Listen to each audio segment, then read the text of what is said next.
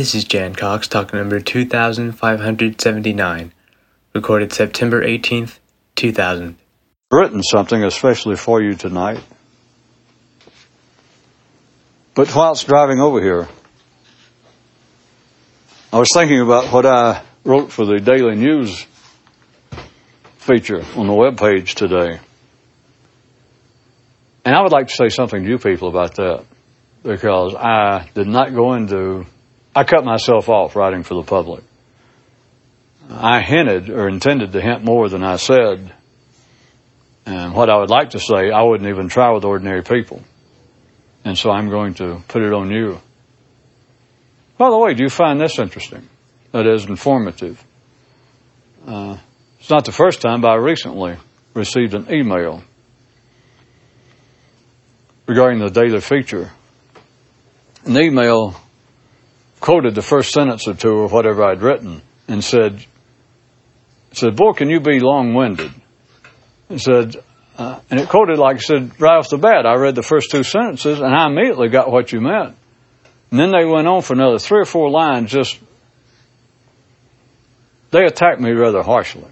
The whole point being, you could have shut up. I understood exactly what it was. I don't know why you felt the need to you just like to hear yourself talk. I caught exactly what you meant by the first sentence. Yours sincerely. Do you understand that they didn't? And I'm not going to tell you what it was. I don't remember. But they didn't get what it was. They wouldn't have written me. Much less with criticism. Which is, of course, what I was talking about today for those of you who read it. Because that's just a beautiful example. I don't know whether you see it, but the splendiferousness of what I was writing about today. I have still never felt satisfied that any of you fully comprehend the scope and the depth and the significance of what I was writing about. That is, the majority, the heart, but the majority of all human speech, written and otherwise, is taken up, is people engaged in criticism, complaining, and whining. Now, that's the kind of thing that I could say to an ordinary person. I'm sure there are plenty of people who read it today, and that was in the first 3 sentences. And I'm sure that plenty of them believed as soon as they read it, went, oh yeah, I knew that. Yeah, that's true. Okay. Now, what's the point? What's the point? See, the reason I say I don't believe that any of you fully get it is no offense to you. If you do take offense, then we've got another problem. And if I'm mistaken, it's on this basis. I'll tell you why I could be mistaken, is I'm basing it, as always, on myself.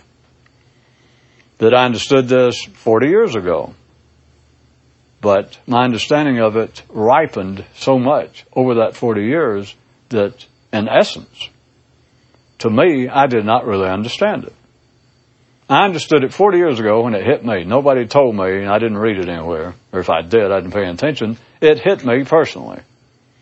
And not just what I'm saying, that most of what goes on in my head, or what goes on first, if we're going to go to the easy part to start with, that the majority, I'm always tempted to put numbers on it, but I'm saying majority underlined, and I leave it to you to consider, of everything that has ever been written down, from periodicals to the daily newspaper to classic literature to conversations between friends, strangers, family members, lovers.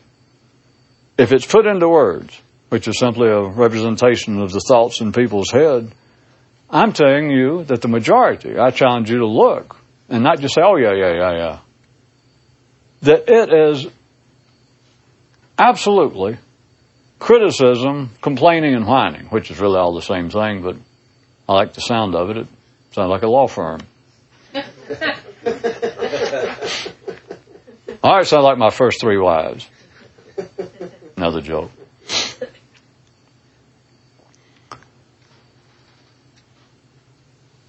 anyone who would say that they understood that, yeah, what's the point? See, they don't get the point.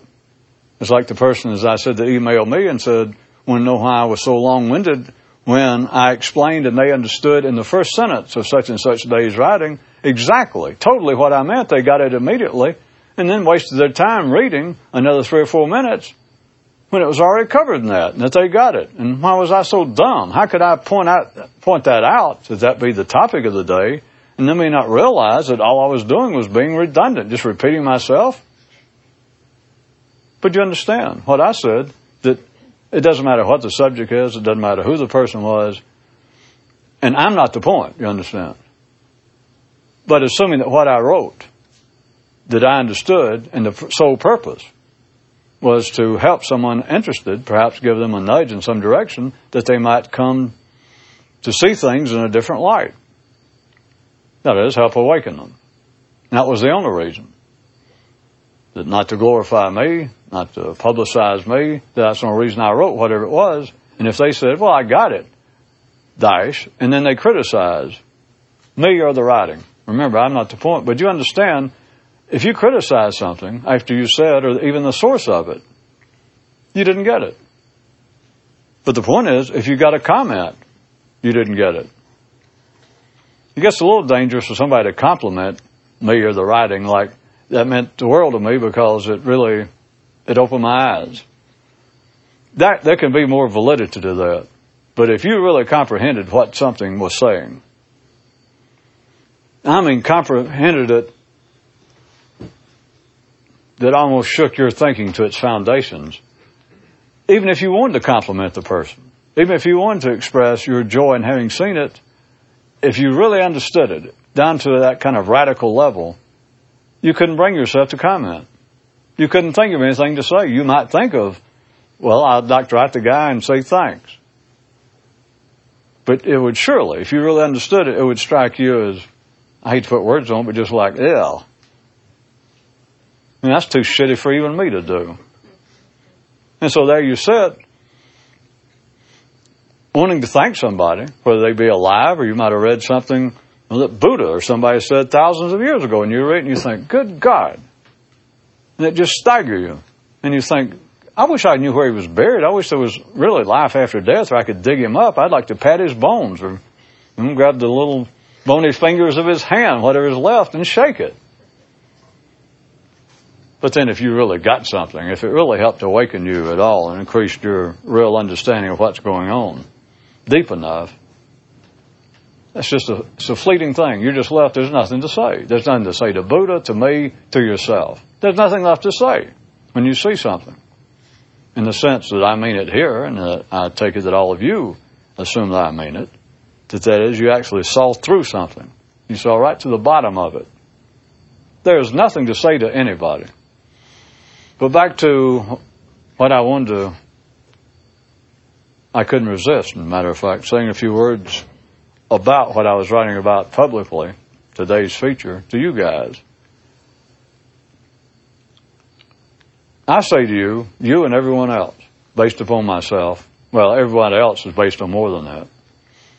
I say that no one recognizes, it can be pointed out to people, if they would listen. I have no doubt that if I could entice somebody, like make a wager with them, or anyway, if they just apparently were interested, I could certainly ask them, go grab a newspaper, grab a magazine, grab a book, turn on TV, turn on the news, turn on a soap opera, turn on anything. Bring me any example of people talking, and I'll tell you right now that 90% of it, at minimum, will be complaining, criticizing, and whining. And let's say that they were interested enough, perhaps if I made it a wager. Anyway, if they were interested enough and they disagreed, that's not true. They think about it, and I challenge them, we'll go get it.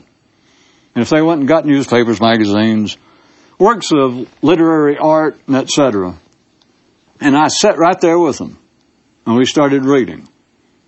Within a few pages, within a few minutes, assuming that they had an open mind, and I would point out sentence by sentence, take it at that level, sentence by sentence, I'd point out that the person who wrote this, get past the words right quick, listen to me, just look at it yourself. It's a criticism of life, of other people, even of themselves, if it's self-deprecating, all the way from self-deprecating humor to obvious criticism of themselves. And I say, if you don't see it that way, it's whining. And if you don't see it that way, they're complaining. But it's all the same thing. Within a few minutes, if I pointed out, I'm saying that their mind would surely see what it was and they'd get up and leave. Figuratively speaking. They would shut it off. The mind will not comprehend it. Even if you can get someone for a moment to go, yeah, you're right. Not just theoretically, what I'm saying, because you can get people to do that. To say, do you realize most of what people talk about is just them whining and complaining? You can get ordinary people under that condition go, yeah, you're probably right. But you know how that goes. It doesn't mean anything. It doesn't mean that they really agree or that they understand it.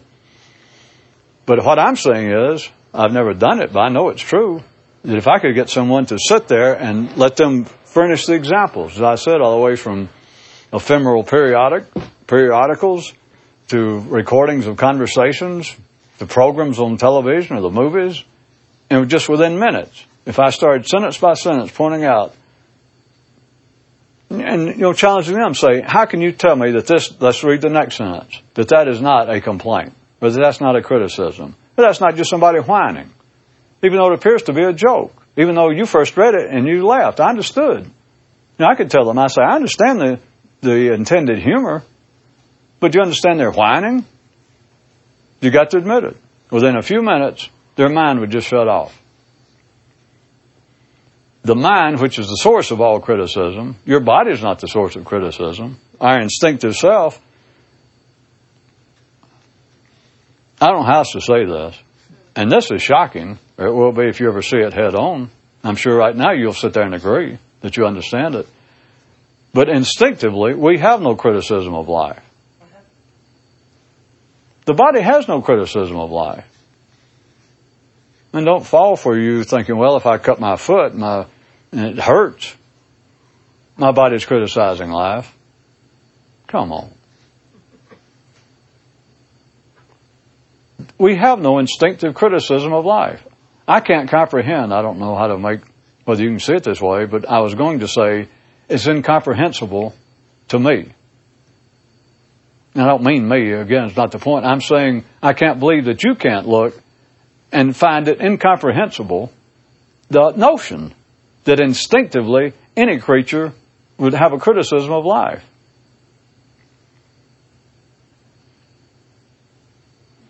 Well, how about this, if this helps? I was just going to put it to you point blank and say, how is it conceivable? What kind of process of thought makes it conceivable that life would produce creatures that would criticize it? And if that sounds too vague, how about back to the good old kindergarten, more childish version of the idea of gods? Every religion, of course, has a God, has some supreme being, a creator. And no one ever notices this. This is not an attack on religions, you know. I'm pointing out something about the mind. All of the religions, I guess Christianity is Judaism, the most commonly known to you people. It's all the same thing in this sense. But the whole point is that God, Jehovah, created man.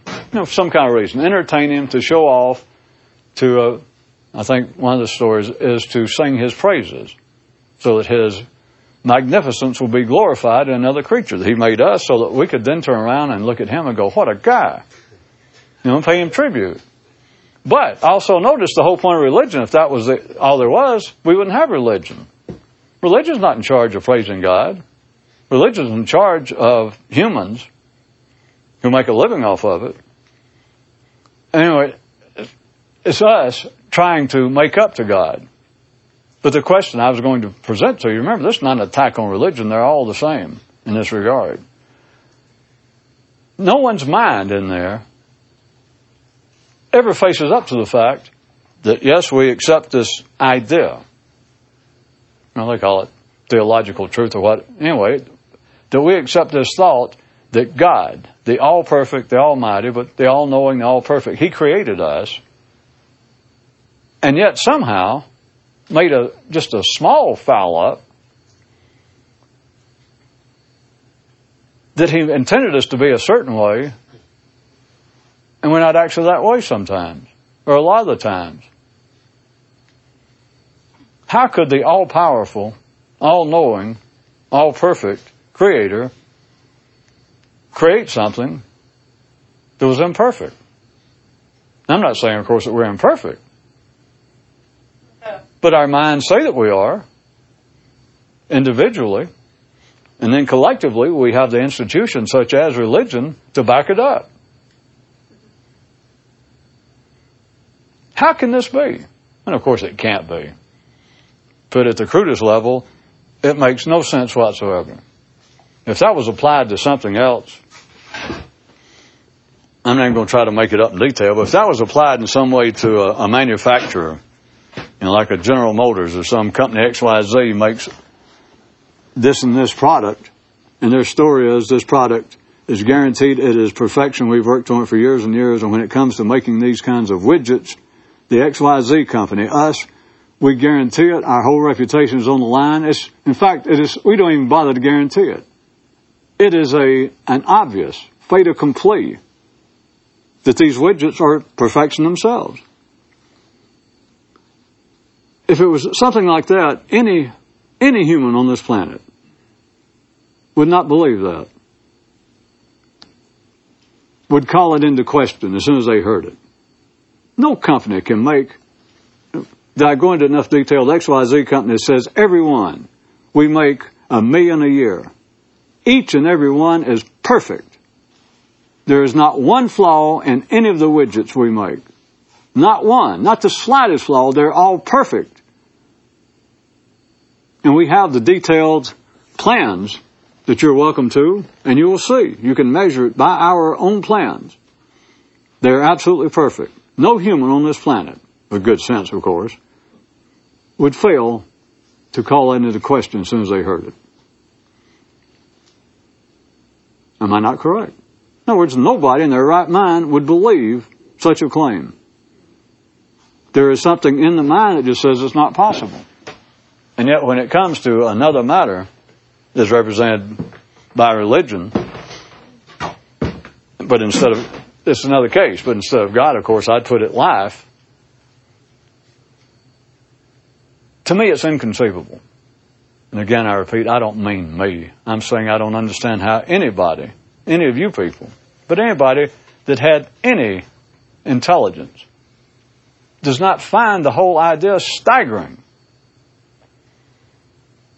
That life would produce something that had a need to be critical of itself. Or to be critical. Why would life produce something? Talk about an unthankful child. The stories about people regretting that they had a little, some kid that grew up to just be the bane of their existence, that ruined their lives, that were a plague upon the family. Of course, they didn't know it. And when he popped out, he looked fine. But life knows better. Do you see what I'm saying? When I say that I find it inconceivable. What I'm trying to get you to do is to look at it in a certain way and ponder. And it will hit you. And I can't put it much better. I'm not even going to try. But it is inconceivable that life would produce something that was critical. What do I have to add the rest? Critical of it, of what goes on in life. But see, it's even, to me, more expansive than the idea that I assume you put together when I was using religion as a cruder example. Is to say, why in the world, how can people believe that there is an almighty, all-perfect God or Creator, and He made us? And He made us. He made us from top to bottom. He didn't outsource part of it. He didn't use some kind of other market materials. It was not that He was simply in charge of assembly. He made all the parts from the quark level up, put us all together, and then put us here on the planet and then looked down and went, God damn, what a mess you people are. If nothing else, on the basis that he made us all and went, how do you like it? The Garden of Eden? Of course, we had nothing to compare it to. But anyway, here it is, paradise. Everything furnished, just everything. And what happened? The first thing he started doing was complaining. How can that be? Why? Do I have to put it that way? Why? What would possess a God, an all-knowing creator, to create somebody that's then going to criticize and went, I've seen better gardens than this. And these pomegranates are not, this tastes like some of those hothouse. I've had a lot better. You can imagine. Or can't you? When I say why,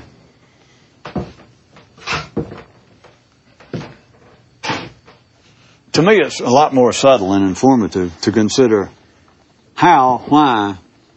And of course, what I'm insinuating is I can see it, I can't explain it, but it's not possible that life would have created something that was critical of what was going on in life. I won't beat that one anymore other than to say I can see it in a way that is a mathematical certainty. It's the best allegory I can come up with. That it is not possible, literally, no one has to tell you, that life itself couldn't do it. I can't guarantee that, of course. But it's awfully close to me. I can see it so clearly that life could not, not just would not, but could not produce something that would then be critical of it. Does anybody get it? It's not possible. It's just not possible.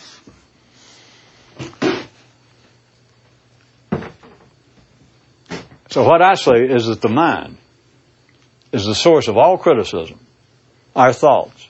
The only criticism, the only complaint, the only whining that goes on comes from thought.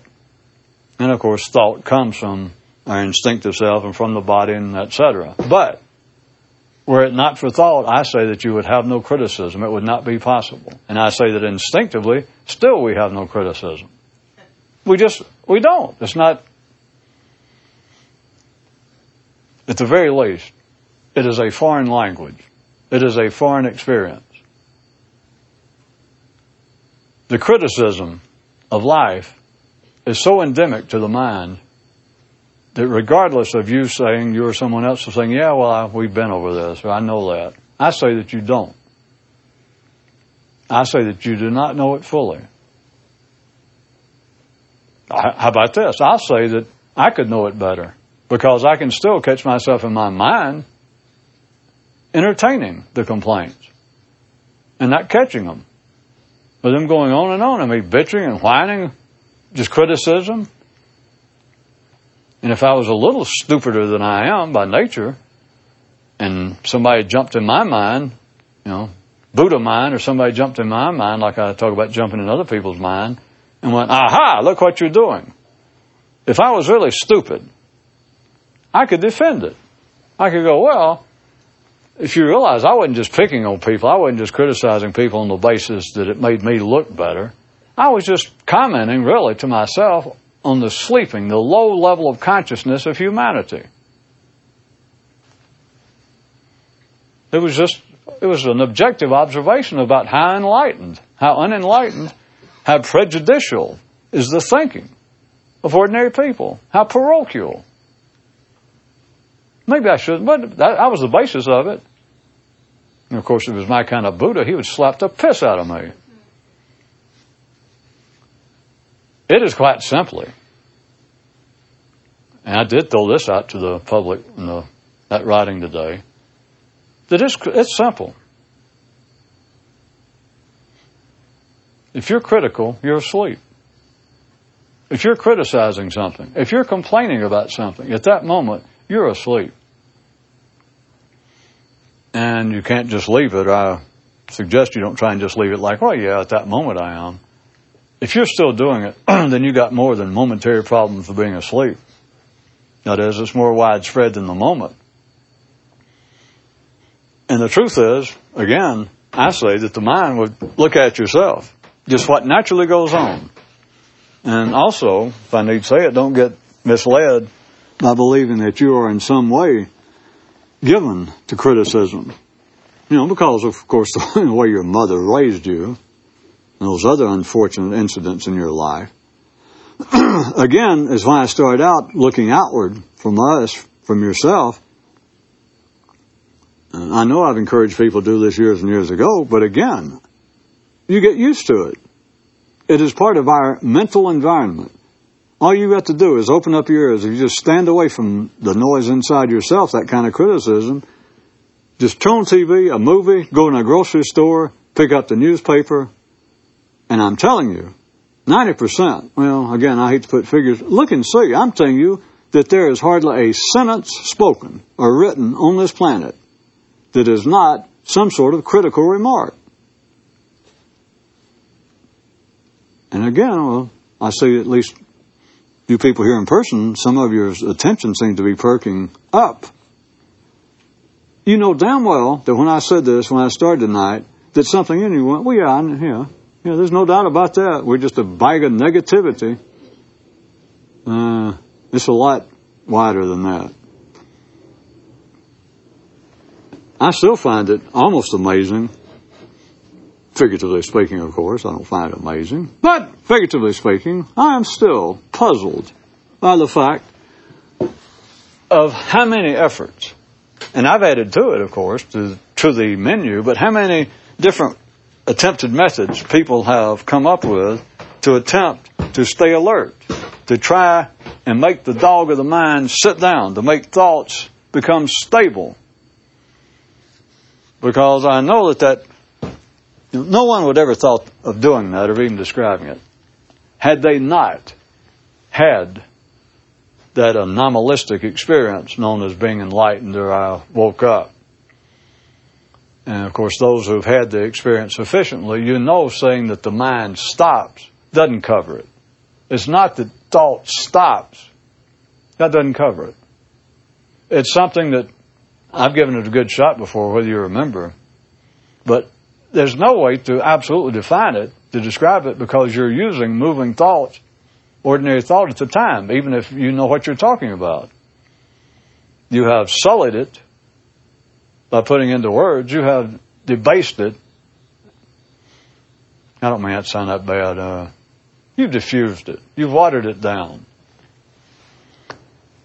But it had to be, whoever came up with the idea that the point of all this is to stabilize or to stop thought. And of course, that's the easiest way to say it, is if I could just stop thought.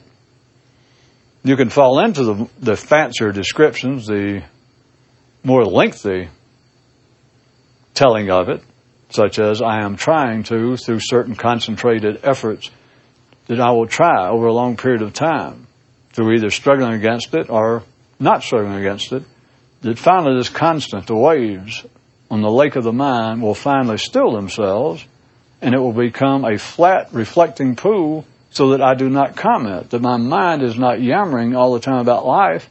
It will be as though, it will be as a still, placid lake that only reflects reality. But what they're still saying is, and the easiest way to say it is to stop thought. Where I've started to say, what I still find curious is that once that was established, once Adam, whoever the first guy who had the experience, the first guy who ever woke up, whoever achieved enlightenment, whoever experienced the great liberation, and he tried to talk about it to himself first, like what the hell happened, how can I get it back, what was it? And obviously, his description to himself was that constructively, more or less, my mind stopped. Compared to what is normally going on in my head, it stopped. It didn't literally. It did not completely stop. And this is where it really breaks down, and some of you should appreciate me attempting to describe it. It's not that it doesn't stop or does stop. It's that something else happens. But even the something else does not entail an absolute stoppage of thought. Comes close in a sense, but it doesn't. But at any rate, after Adam came up with a description to himself, or when he tried to describe somebody else, they went, well, what's it like?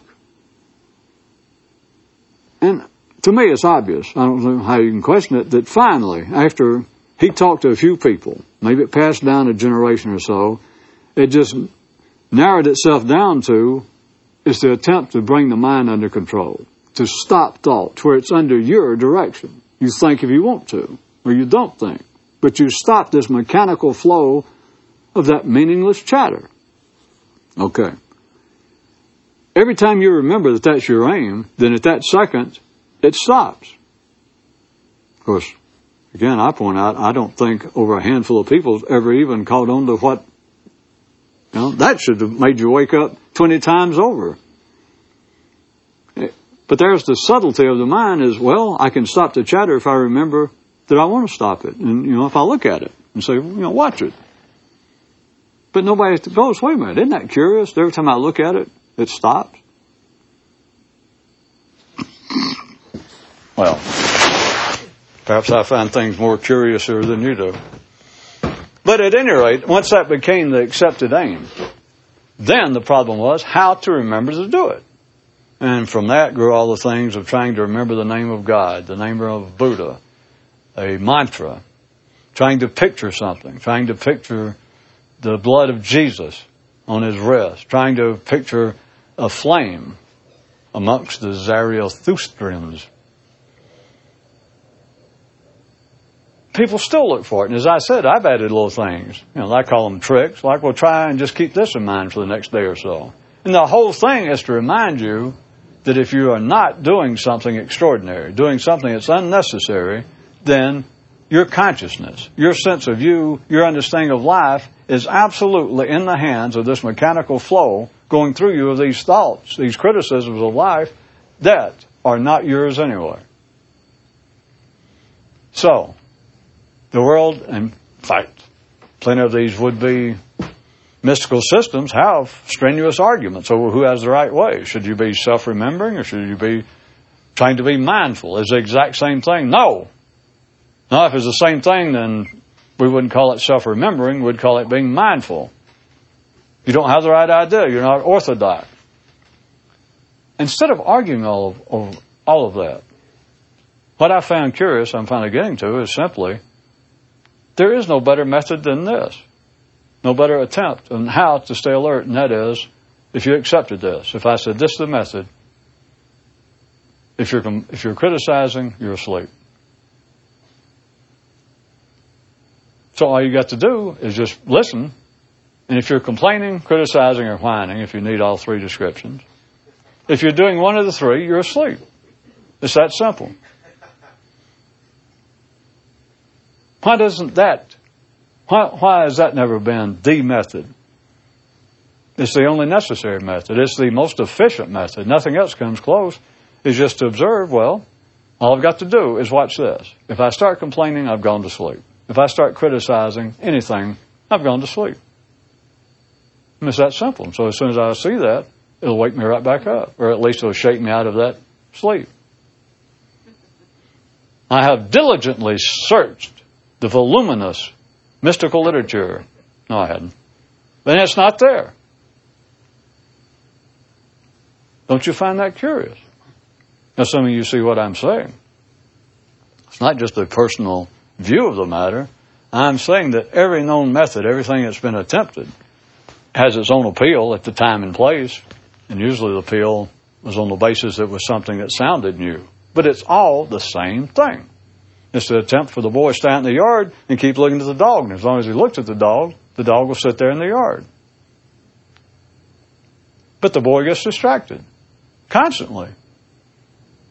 You can't look for the reason why. He just does. He looks away. Music. Here's a car going by. He looks up in the sky. He's bored. Of course, the real reason is that's the nature of the mind. But all these methods, like, well, I've got to remind myself to stand here and keep my eye on the dog. If I could eternally observe my mind, observe myself. I like the way they got into observe myself rather than observe my mind. Because if you get entangled up in, well, what you've got to do is observe yourself. If you can learn to observe yourself continually, then you will be awake, or you will wake up. But if it's observe yourself, you're saying you've got an unfulfillable hobby. Because, and they can explain it, I know that they do. And like, well, you've got to start off, as they like to say, you've got to crawl before you can walk. You've got to learn the alphabet before you can write a great novel. So we start off and we observe how we stand, how we walk, how we move. Yeah, well, that's fine. That should be good for what, a week? According to how sharp you are. No, even if it's not a week, how about 10 years of faithfully observing? And they even say, I know that some of these outfits, they say, well, what you've got to do first is observe what's possible. And what's possible is your body. You've got to observe the way you stand around people. You've got to observe your facial expressions. You've got to observe your physical habits, like when you talk and waving your hands around. You've got to observe all of that. And once you have that down, then we'll move on to more complicated and exotic matters, because then you'll be prepared to hear it. We can't go into it now. All right, what if you spent 10 years doing that? Somewhere after the 10 years, should a person not ask themselves, am I awake? Am I any more awake now that I have been observing my hand gestures and the way I stand, the way I walk for these 10 years? And the answer is no. And then why did they go, well, what is it? It sounded right. And they said, you must observe. And I went, yeah. And they said, yourself. And I went, yeah, that's it. I got to study myself. How come even after 10 years of futile effort with no results, for them to say, all right, it sounds right to study myself, but it must not be the body? And why didn't it strike everybody, at least after 10 years, let's say? If not a week, after 10 years, to go, what I need to study is my thoughts. I need to turn my mind on itself. If I'm correct and you look, and you see anew, even if you think you know it, and you see that there is hardly a sentence that has ever been written or spoken, that's been recorded, that anybody said, that will not fit in, without any great deal of trying, but will not fit in to either being a criticism, a complaint, or a whine, then you're left with this. Then that must be, if I must use, logic, then that must be the natural condition of the mind. That must be the way it's organized. And to save you from pondering that, yes. Just in case you thought, well, I'll think about that and see if I agree. Don't bother. It's just there. The mind does that constantly. And I could go into the usefulness of it, but you ought to be able to put that together from all the other descriptions I've given.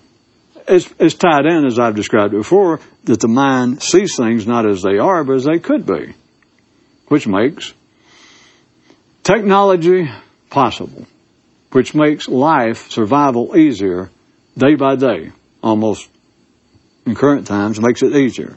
It's the ability of the mind not to look. The stomach looks, the rest of the body looks at life as it is. People's stomachs has not changed. People's instinctive self has not changed. As far as I'm concerned, I don't see any reason to even... It's the same as it's always been. 1,000,000 years ago. Our instinctive self doesn't change. The mind continues to look at life and see how things could be different. But now you understand a part of that. All you got to do is just, once you see that, just take a small step sideways just for a little bit, and you understand that based on that reality, then what is a part of that phenomenon, and that is criticism. People just don't think about it that way. The mind is accustomed to operating this way, that it looks upon something, and one man's mind says, well, we'd be a lot better off here in this society if such and such were true. But you understand, that's a criticism. He's criticizing the way, whatever that particular area is, whatever the particular subject is, he is criticizing. Or he's saying we'd be a lot better off if the Whigs were in power, if we had a Whig president rather than a Tory president. All right, a Democrat instead of a Republican. Or we'd be a lot better off if the whole country was Catholic. If we could just take all the Protestants and the Jews and all these other crazy religions, and just if everybody would just agree, let's be Catholic. Or hell, Baptist. But if we could just all do that, then there wouldn't be all this fighting over religion.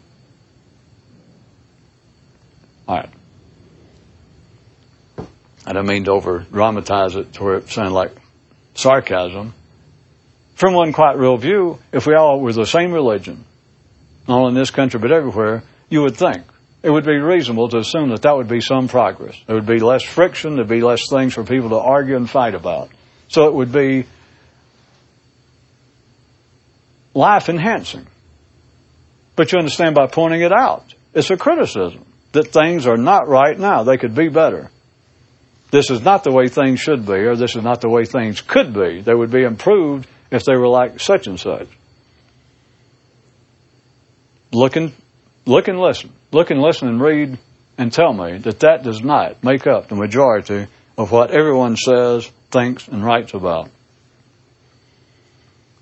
But what made it useful to me, and I suggest would make it useful to you, was when I saw it, and it drug out over a period of many decades as it deepened, was there was a kind of passionate jolt when I saw it. Well, let me rearrange that sentence. The impact it had was based upon me recognizing that there was a passion that was without a reasonable connection to people's complaints and criticisms. That is, no one makes a, quote, objective criticism of life. There is a passion to it. And I don't mean it has to be that they raise their voice or wave their arms around or get threatening, but they would not, their mind would not cause them to express the passion either in word, written word, or in speech. Was there not a certain passion? Which is why I throw in whine. I just like it, because I just like it so much in me and other people. That the criticism, when it's really working right, when the little swinging machine is working just right, the criticism always has a whine to it. Except perhaps in real intellectually oriented, yellow circuit oriented people in R&D. But the rest of the time, it's always a whine. Nobody makes an objective statement. They can say they're going to, and they can pull out statistics, but it is not an objective, impassionate statement from anyone as to why this country would be better off if we would finally have a majority of Democrats in both houses and a Democrat in the White House. And I have here, if you'll bear with me, I have here about 20 pages. I have these large charts up here, and I have the statistics to back up what I'm saying based upon past history, based upon experts' prognostications as to the future. So if you'll listen to me, I think I can prove this in a coldly logical way. There is a whine to it. And I always found it useful. And plus, the more I found it, the more I heard it out there, the more I heard it in me. Of course, it's when it gets to be useful, because you're not going to stop other people from whining. But once you realize the whole world's whining, and of course, like the old joke goes, it's like, well, obviously the whole world's, but the original old joke was, a guy said to his wife, it seems to me that the whole world is crazy, except you and me. And sometimes I have my doubt about you. That is, well, the whole world whines. I listen to it, and everybody from the presidents to popes, everybody does nothing but whine.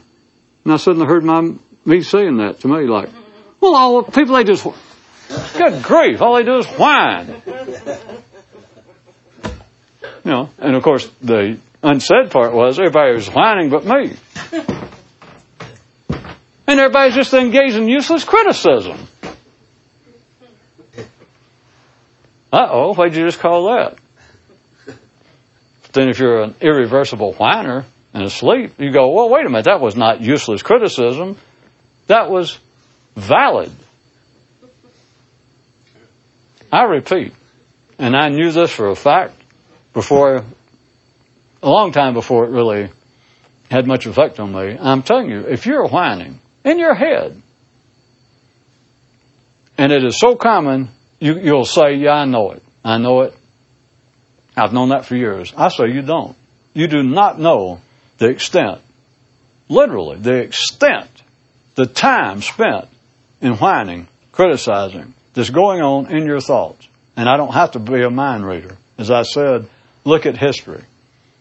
I've read several books and magazines, and I listen to people talk, and I'm telling you, it is right there. The history of it is laid out before you, that there's hardly a sentence that has ever been written or a sentence that anyone ever said that someone else remembered and wrote down that I look at, read, and it's a criticism of life. And I know for a fact, it's just as plain as hell, and those of you that's been in that anomalistic state of being awake or enlightened, you know damn well it's not open to debate. It's not a theory, and there's no way you can talk to people or convince people. But if you're criticizing, well, put it this way, when you're in that state, you don't have, criticism doesn't exist. And the people what little I've talked to, some of you that wanted to talk to me when you had the experience the first time,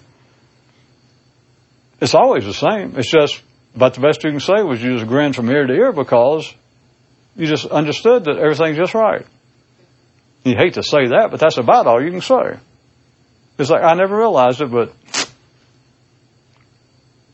And when you had the experience, you could have been sitting, I assume you get the point, you could be about to undergo an operation for a potentially terminal illness. It doesn't matter. The circumstances do not matter if your mind has that experience, if your mind achieves a fuller awakening of consciousness. You understand it all, that everybody's whining and complaining and it serves a purpose, but the purpose they think it serves, the basis upon which they complain and criticize, is totally invalid. That is, well, it's misconstrued. The mind does not see what's going on. It doesn't understand its job. And people actually believe that something's wrong with life out there. There's something wrong, since I'm a Jew, there's something wrong with being a Muslim. Since I'm a Democrat, there's something wrong with being a Republican. Since I believe in a free market economy, there's something wrong with people who believe in a state-directed economy. Whatever the hell it is. Well, it gets down to anyone who disagrees with me. There's something wrong with them. And it goes without saying. You're staying in a bar and you say, well, the Braves they're going to take care of the Mets before this season's over. And somebody next to you go, don't you wish? But they got no business. They're crazy. There's something wrong with that person because they disagreed with my thought. Criticism makes up so much. I've worn myself out again trying to really convey it all or to hint that which I knew I can't say to you. That's why I spent another 50 minutes again and going through some theatrics. Because I always hope. Oh, I hope. I always hope that by me continuing to harp on something for a while, even while admitting to you, so that you don't think I've beginning to get Alzheimer's,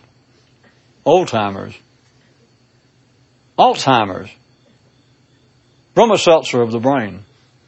I point out to you, I go, I know I've talked about this, but I keep hoping that you think, all right, if you know that, and you did it again, there must be some reason. I always like to believe that most of you, in a lucid moment, suspect that, try and consider, because you know damn well that all of you thought you had a full understanding that, yeah, most of what people talk about, ordinary people, hell, a lot of what they talk about, they're just whining, complaining for no reason. Well, that's a lot worse than that. It's a lot better than that. I didn't begin to cover it. And then what you see out there is look inside of you. But the problem, as I said, it is such a part of the way obviously it's the way the mind, our thinking is organized, the way life is organized, it makes up so much of it, it's hard to even get, quote, a critical view of what I'm saying. That is, for you to be able to go, well, you're right. It'd be like a fish, so to speak, and you stick your head, or you could send down a message audibly to a fish down the water and say, do you understand that you're in water? And the fish goes, no. You go, well, look around. It looks around. Of course, it's never been out of water, so it doesn't know what it means. You go, well, it's some wet stuff. In fact, it's primarily, if I remember my high school algebra, I think it's primarily some hydrogen and some oxygen in a certain, the fish sends word, let's say you got a tube and you're talking to a fish down the water. And the fish says, I don't see a damn thing. You go, well, it's everywhere. Just look, it's everywhere. And the fish looks all around and says, I'm telling you, I don't see a damn thing. That is sort of the position of the mind trying to see that what it does continually, that almost, I'm saying a large, large part of what it does is criticism.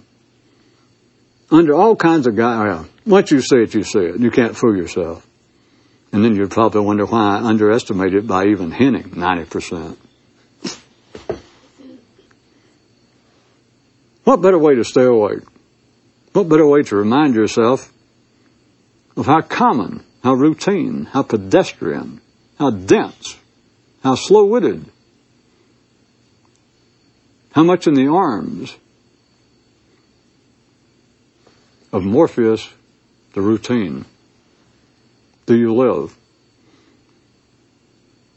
I don't know how anybody can never get a full head-on glimpse of this and never have any faith in anything that goes on in their head. Well, except for the little stuff that we do on our own. The rest of it. And so you don't even notice, because everyone's, when you accept the thoughts in your head as being the reflection of you, the statement of you, then look how much is tied up into it. Of your statements about what's wrong with the world, that if we had more religious tolerance. I can't believe in the year 2000 that we have people, civilized people with jobs, people with families, that they're shooting each other, throwing bombs in each other's houses because of religion. It's beyond me. It's because you're asleep. You don't even hear what you're saying. Because it seems so justified. You don't even stop and think about it. And of course, verbally, there's no way I can attack that. I can't say, well, nah, it's good that people kill each other. Especially over religion. Especially over ideas. Now, I don't really approve much of people killing each other, like when one guy steps on another guy's foot or, hits his car. But yeah, if somebody disagrees with your idea, your political idea, your religious idea, yeah, that's good. That's good for everybody. Shoot him. Cut him. Do something. What can you say? You can't say anything. All you can do is see. I'm the one who says it for you. All right, let's all squint up our eyes, kind of do your nose, and really think about, damn, that's something. God, that could be true. I believe he's right. I got to watch that. Ooh, I'm probably worse at that than even he was imagining. Ooh, what the hell are you doing? That concludes this talk. Be sure to visit us at jancox.com, where you can search through 3,000 talks for topics of interest, or just leave us a message.